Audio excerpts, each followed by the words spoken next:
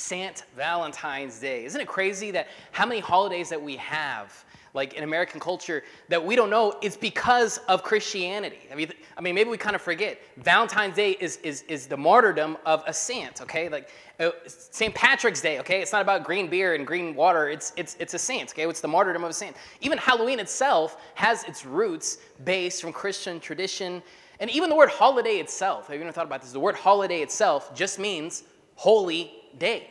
Holy day. So that's kind of your FYI for the day. But welcome to the 8. I'm happy to see so many people here as we are kind of having a one-off talk about something that might be a little bit offensive. I can't really apologize, but yeah.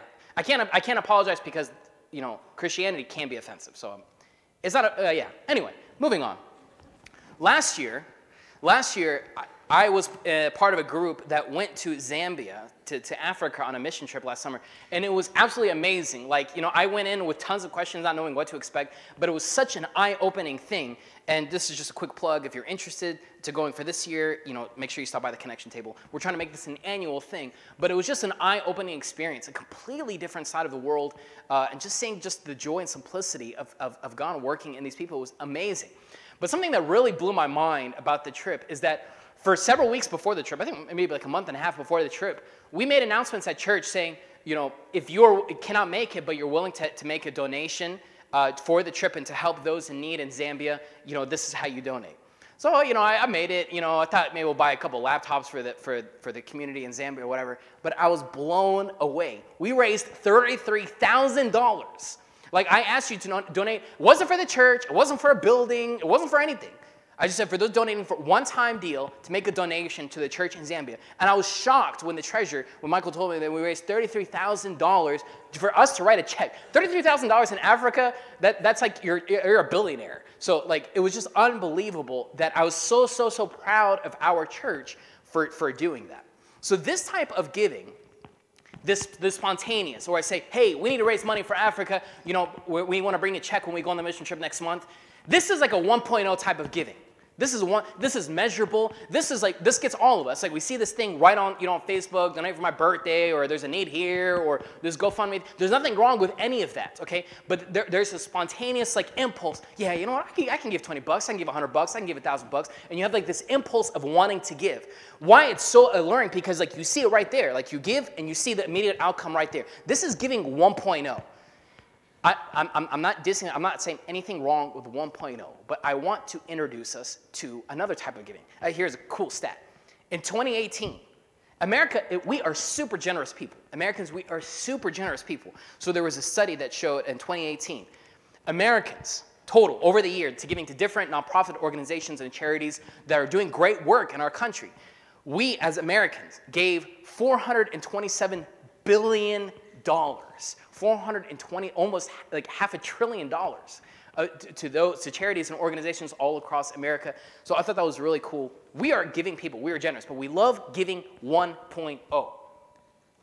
I would like to talk about giving 2.0. 2.0 giving is planned, is a percentage. It's strategic. And these people are priority giving. Whatever I get, you know what? I'm cutting a slice and I'm giving it to the church. I'm giving it to this organization. I'm giving it to this cause. They're very strategic about this is planned. This is a percentage is already set. I want to share something that makes me sad as a priest. This makes me sad, and I'll share why. It's a great thing, but it also makes me sad as well. You know, I asked the treasurer for just some high-level data of the church. And for those who say that St. Mark Church is their church, for those who say St. Mark Church is my home church, 34% of those people give regularly to the church. 34%. Okay? Of course, yeah, it's better than the 80-20. Yeah, we could say that's great. But that makes me sad.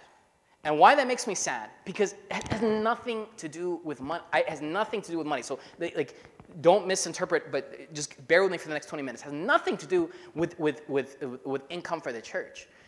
This just reflects a spiritual maturity. It reflects maturity. It reflects maturity. That only 34% of those who say St. Mark Church is my home church, only 34% of those people give. It doesn't matter about the amount and any of that, but it just shows, it reflects a sign of spiritual maturity. With that being said, something I never say, thank you. Thank you to those who are 2.0 givers. And 1.0, something wrong with 1.0. But thank you to those who are 2.0, who say, you know what? Whatever I give back. Because I've been entrusted with something and I give that back. They're consistent. It's always coming off the top before they even look or touch the money. So I want to say thank you. Just as a side note, when we not Black Friday, whatever, Giving Tuesday, I was so proud of our church because I made a big deal saying, hey, donate right at this time, Eastern Standard Time, donate. And I was so happy that everyone had gone in and we did the 1.0 giving and we raised $100,000 within hours. So it was absolutely amazing. I want to say thank you for that, for this 1.0 giving and to those who do the 2.0 giving. Something I'm sure you have heard me say many times here at St. Mark Church and at the 8. Not Christian, but being a follower of Christ. Being a Christian and being a follower of Christ. So, don't get stuck in the semantics and the details, but I make a big point about trying to verbalize saying follower of Christ as opposed to Christian. Because a lot of us subconsciously, when we say Christian, you think, oh yeah, I'm a believer. You know, I do my church thing, I do whatever. You know, I kind of throw in money every now and then. Like I'm nice, I'm good to others, except that person, but I'm good to most people. I'm a Christian. I do the Christmas, I do the Easter, you know, I do the sign of Christ, you know, I do the communion thing every now and then. That's a Christian. But I make it intentional because being a Christian is not a belief thing, it's a doing thing. It's not a belief thing. That's half of it. It's a doing thing. So this is why I'm more intentional about saying I'm a follower of Jesus. I'm a follower of Christ. So nothing against being a Christian. I like the word Christian. Actually, if you look at history, it used to be a very offensive word to call somebody a Christian. And that just meant that you are a little Christ. You are a follower of this cult started by this man named Jesus. But it was an honor to those who were Christian. But it just means that you are a mini Christ. Like the word Christian means that you're a miniature Christ. So there's nothing wrong with the word Christian. But for us, we've kind of watered it down to say, yeah, I'm a Christian. I do my church thing. I do, you know, whatever. We water it down. But I'm being intentional about kind of describing, instead of being a Christian, but being a follower of Christ. Again, I know I sound offensive, but hey, I'm a lot lighter. If you want it more offensive, you should read the Bible. You cannot be a follower of Christ if you do not give of the resources he has given you.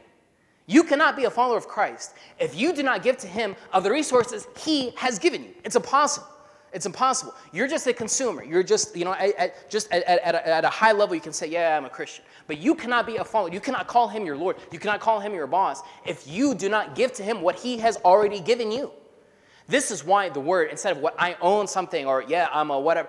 No, I have been entrusted with this degree. I've been entrusted with this career. I've been entrusted with these kids. I've been entrusted with these finances. Entrusted is something I've been given this, and I'm called to manage it and to be wise about how I manage it, and then give it back. I've been entrusted with something. My life, I've been entrusted with something. Okay, it's not like I decided to come to the earth at this time. I've been entrusted with this life, and I've been entrusted with certain things, and what I've been given, I'm entrusted with it, and I'm called to give that back to the person who gave it to me. We are not called to be just Jesus believers. We are called to be Jesus doers. Here's something you know. This is something you know. What I do with my money reflects what is important to me.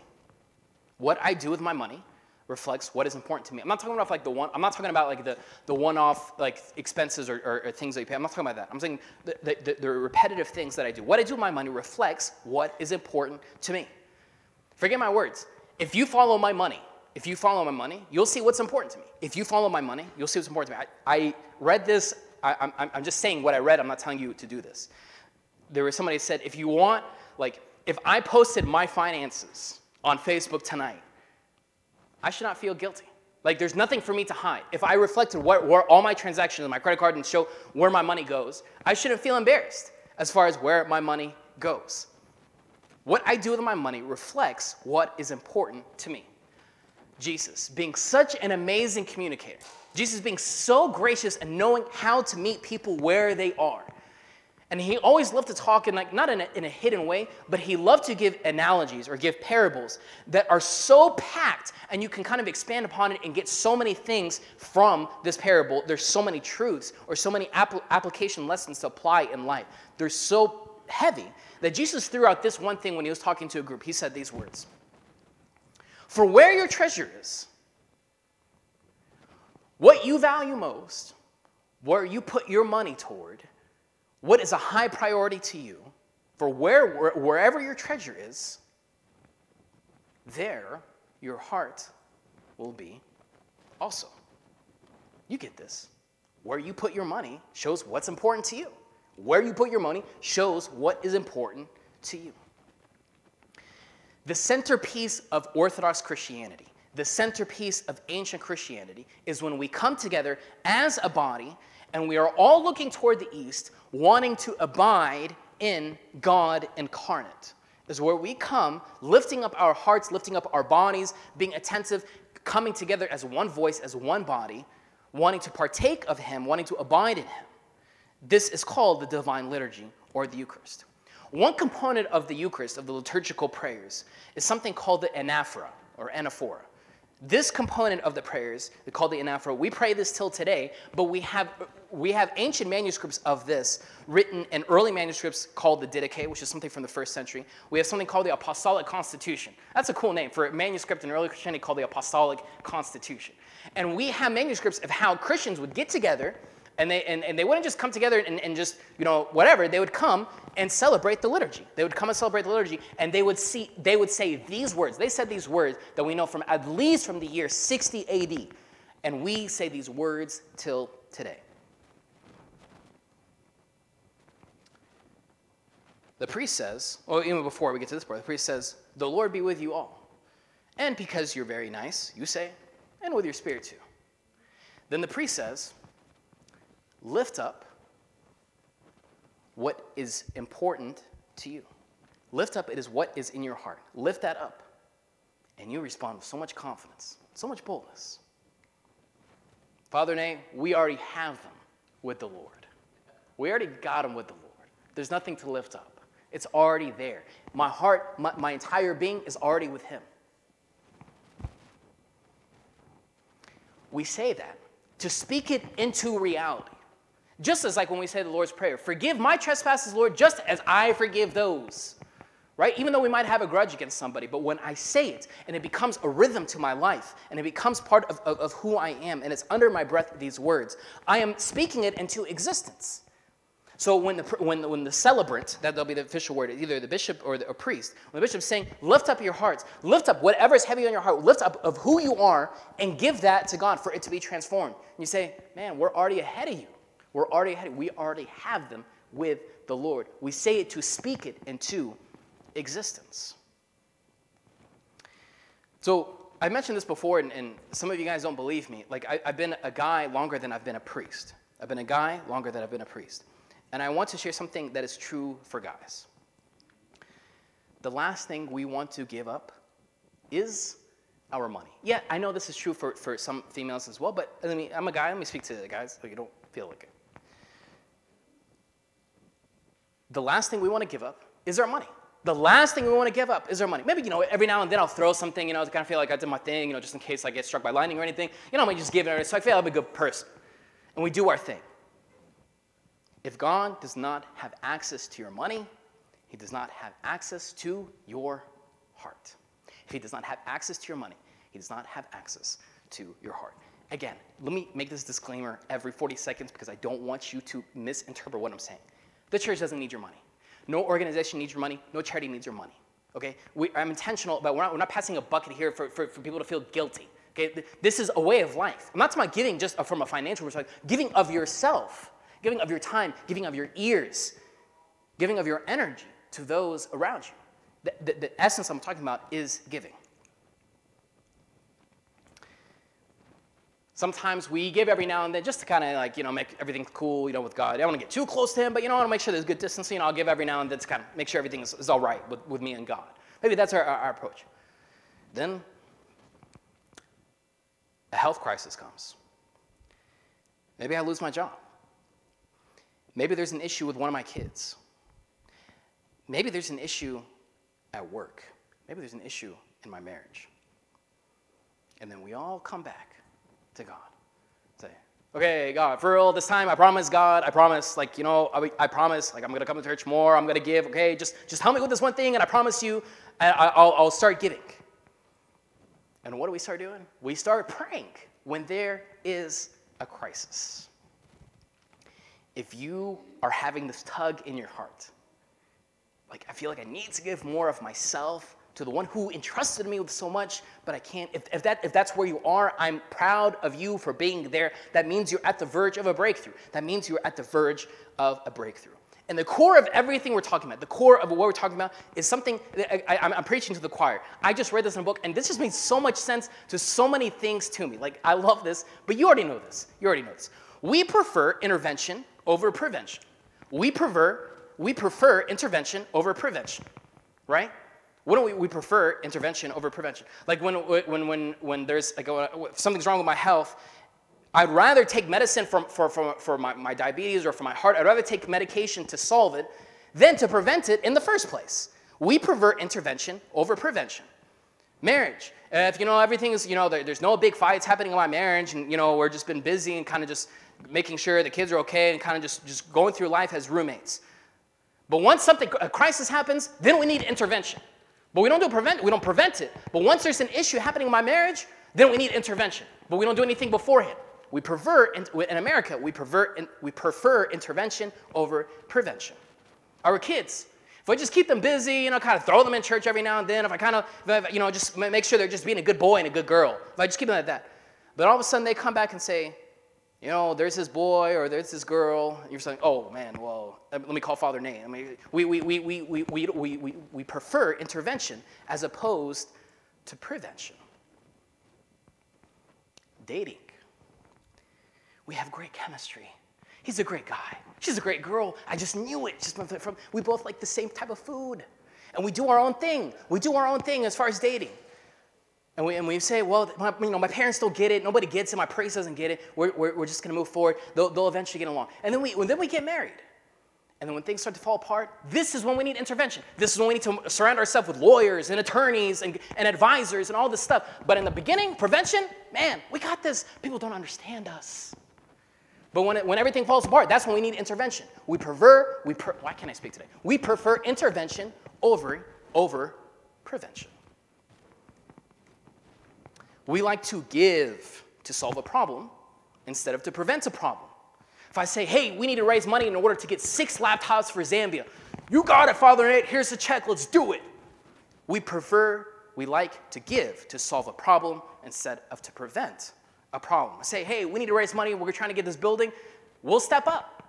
We prefer to give to solve a problem instead of to prevent a problem.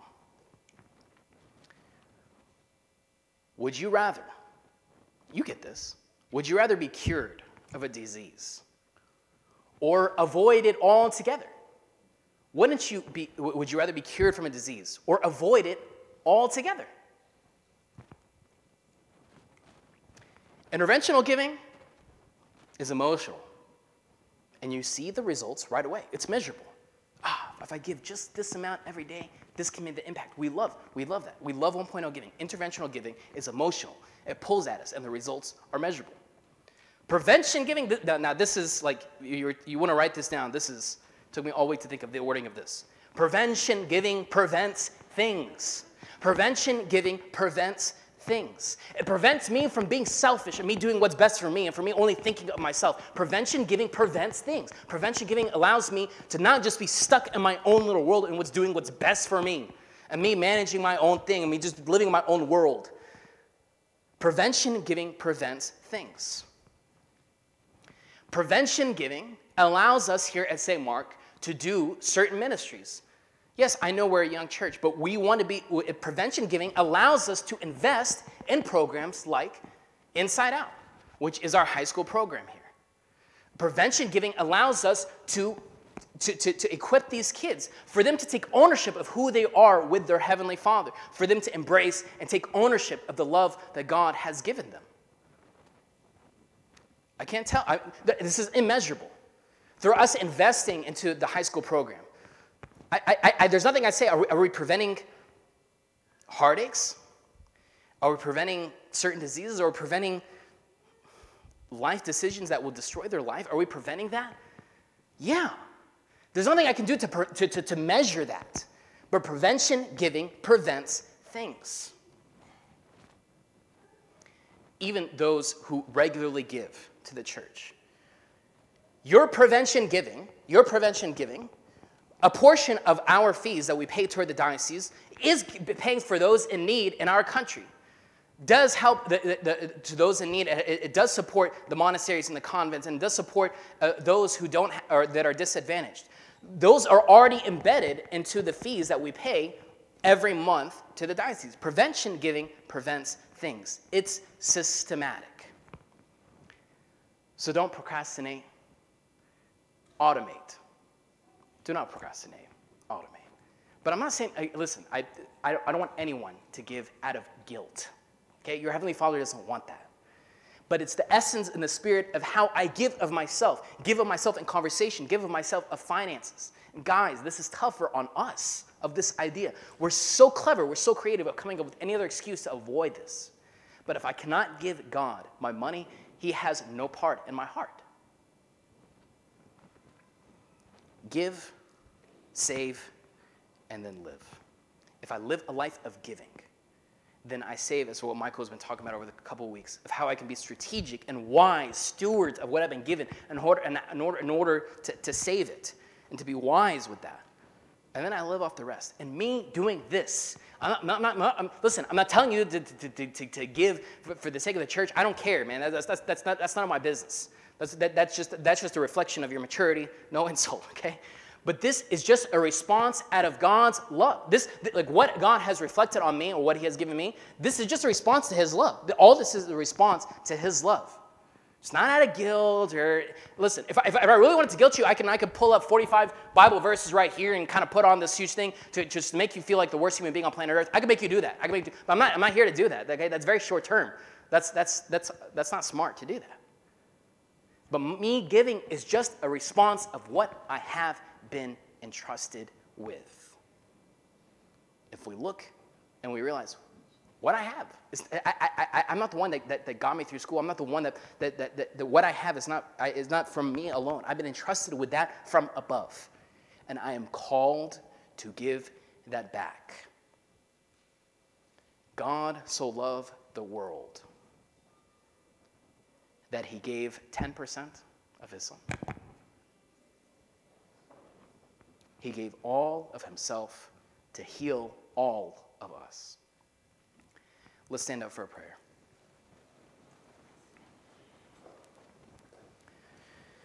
In the name of the Father, and the Son, and the Holy Spirit, one God, amen. Lord, we all live in a world, in a culture of just consumerism.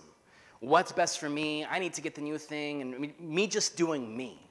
And we're just flooded with that mentality all around us. But Lord, we're called to push past that because You have come and You have given Yourself in order for us to give what we have been entrusted from You. Lord, give us clarity to embrace that and for us to take that next step. And I pray for those who are at that verge, who are at that breakthrough, that they feel this kind of nudge inside of them, that they do need to give more of themselves. Lord, I pray that they have the boldness to take that next step, that we are called all, us being the hands and feet of You. Lord, I pray that this church and every church can continue to be Your light to those around us and to our city. Through the prayers of all Your saints, Lord, hear us as we pray together, saying, Our Father, who art in heaven, hallowed be Thy name. Thy kingdom come, Thy will be done, on earth as it is in heaven. Give us this day our daily bread, and forgive us our trespasses, as we forgive those who trespass against us. And lead us not into temptation, but deliver us from the evil one. And Christ Jesus our Lord, for Thine is the kingdom, the power, and the glory forever. Amen. Thank you guys. Just a reminder that next Sunday we'll be having the life group.